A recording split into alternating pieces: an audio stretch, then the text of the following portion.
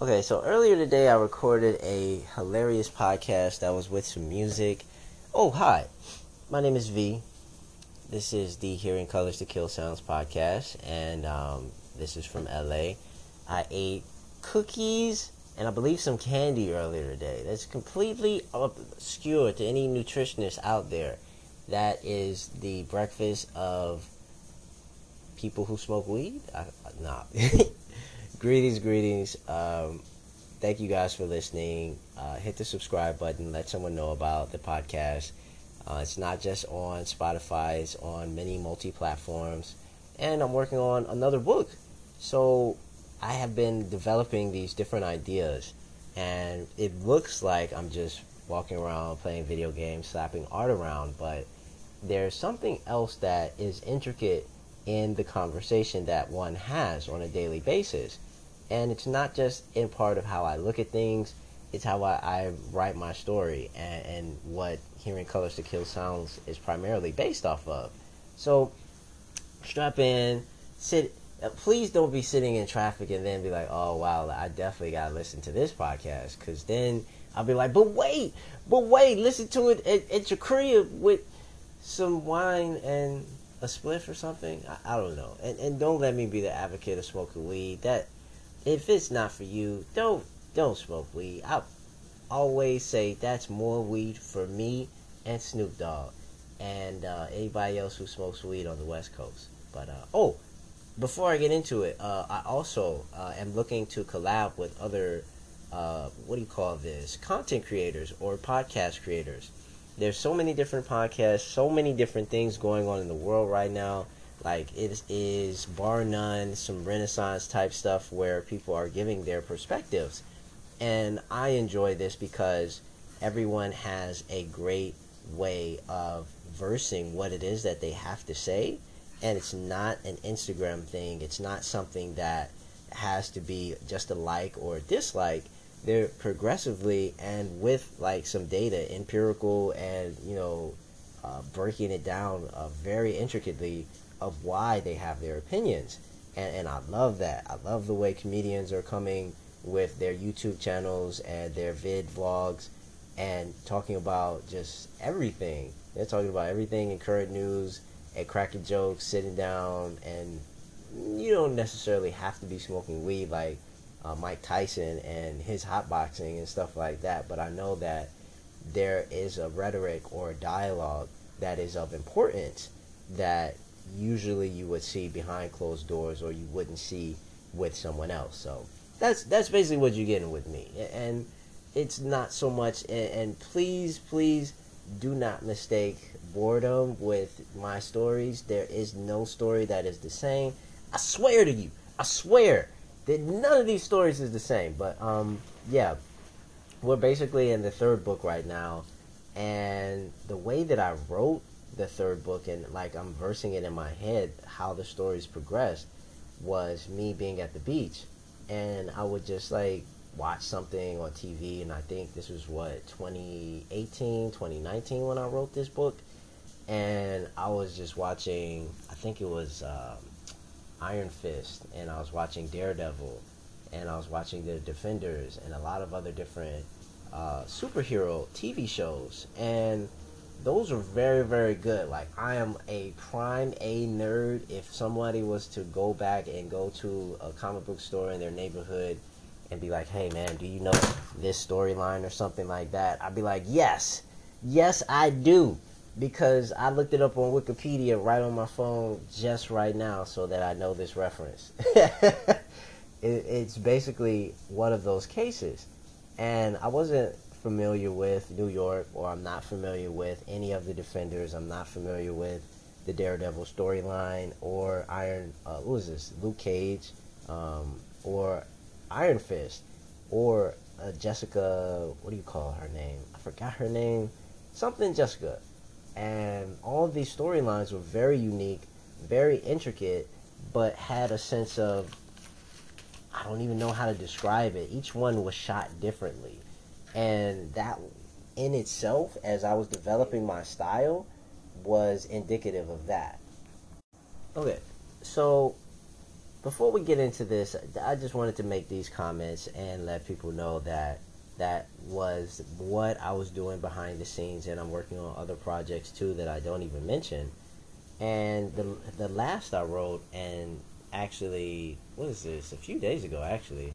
Okay, so where we left off in the third book, okay? This is the seat of the door with no threshold. So basically, if you're imagining a door, there is no doorway, and there is no middle of the doorway.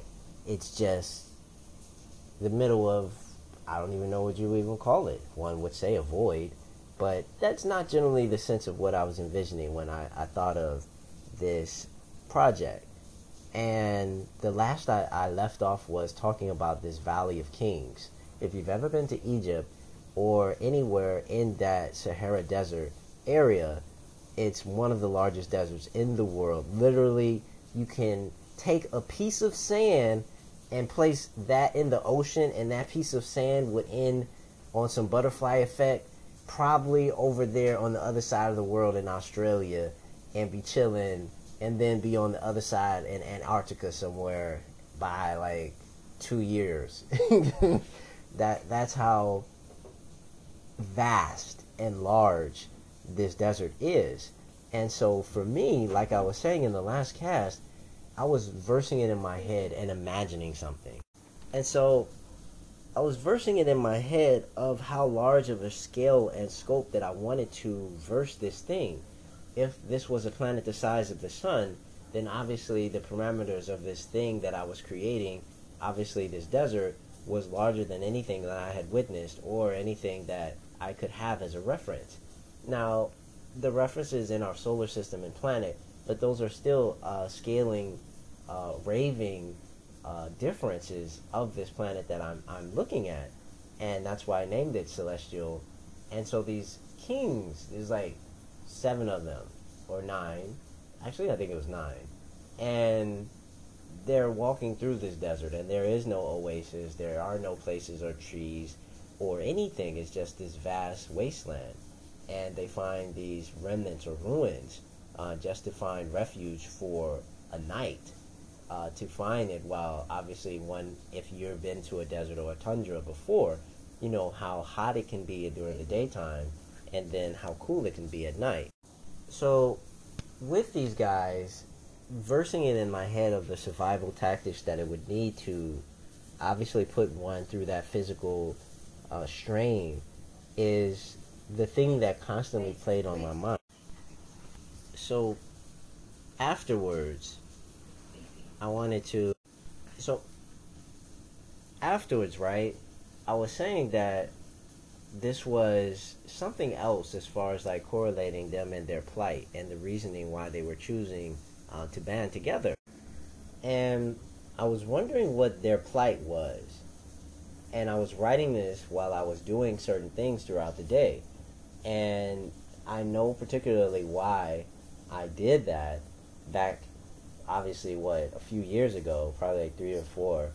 But the point of surviving and an understanding just being in the desert and then having that without memories, and then understanding like, okay, well, where's the next meal, where's the next piece of water, or who are you even trusting, how do you even formulate words, you learning to walk again, like there's certain things.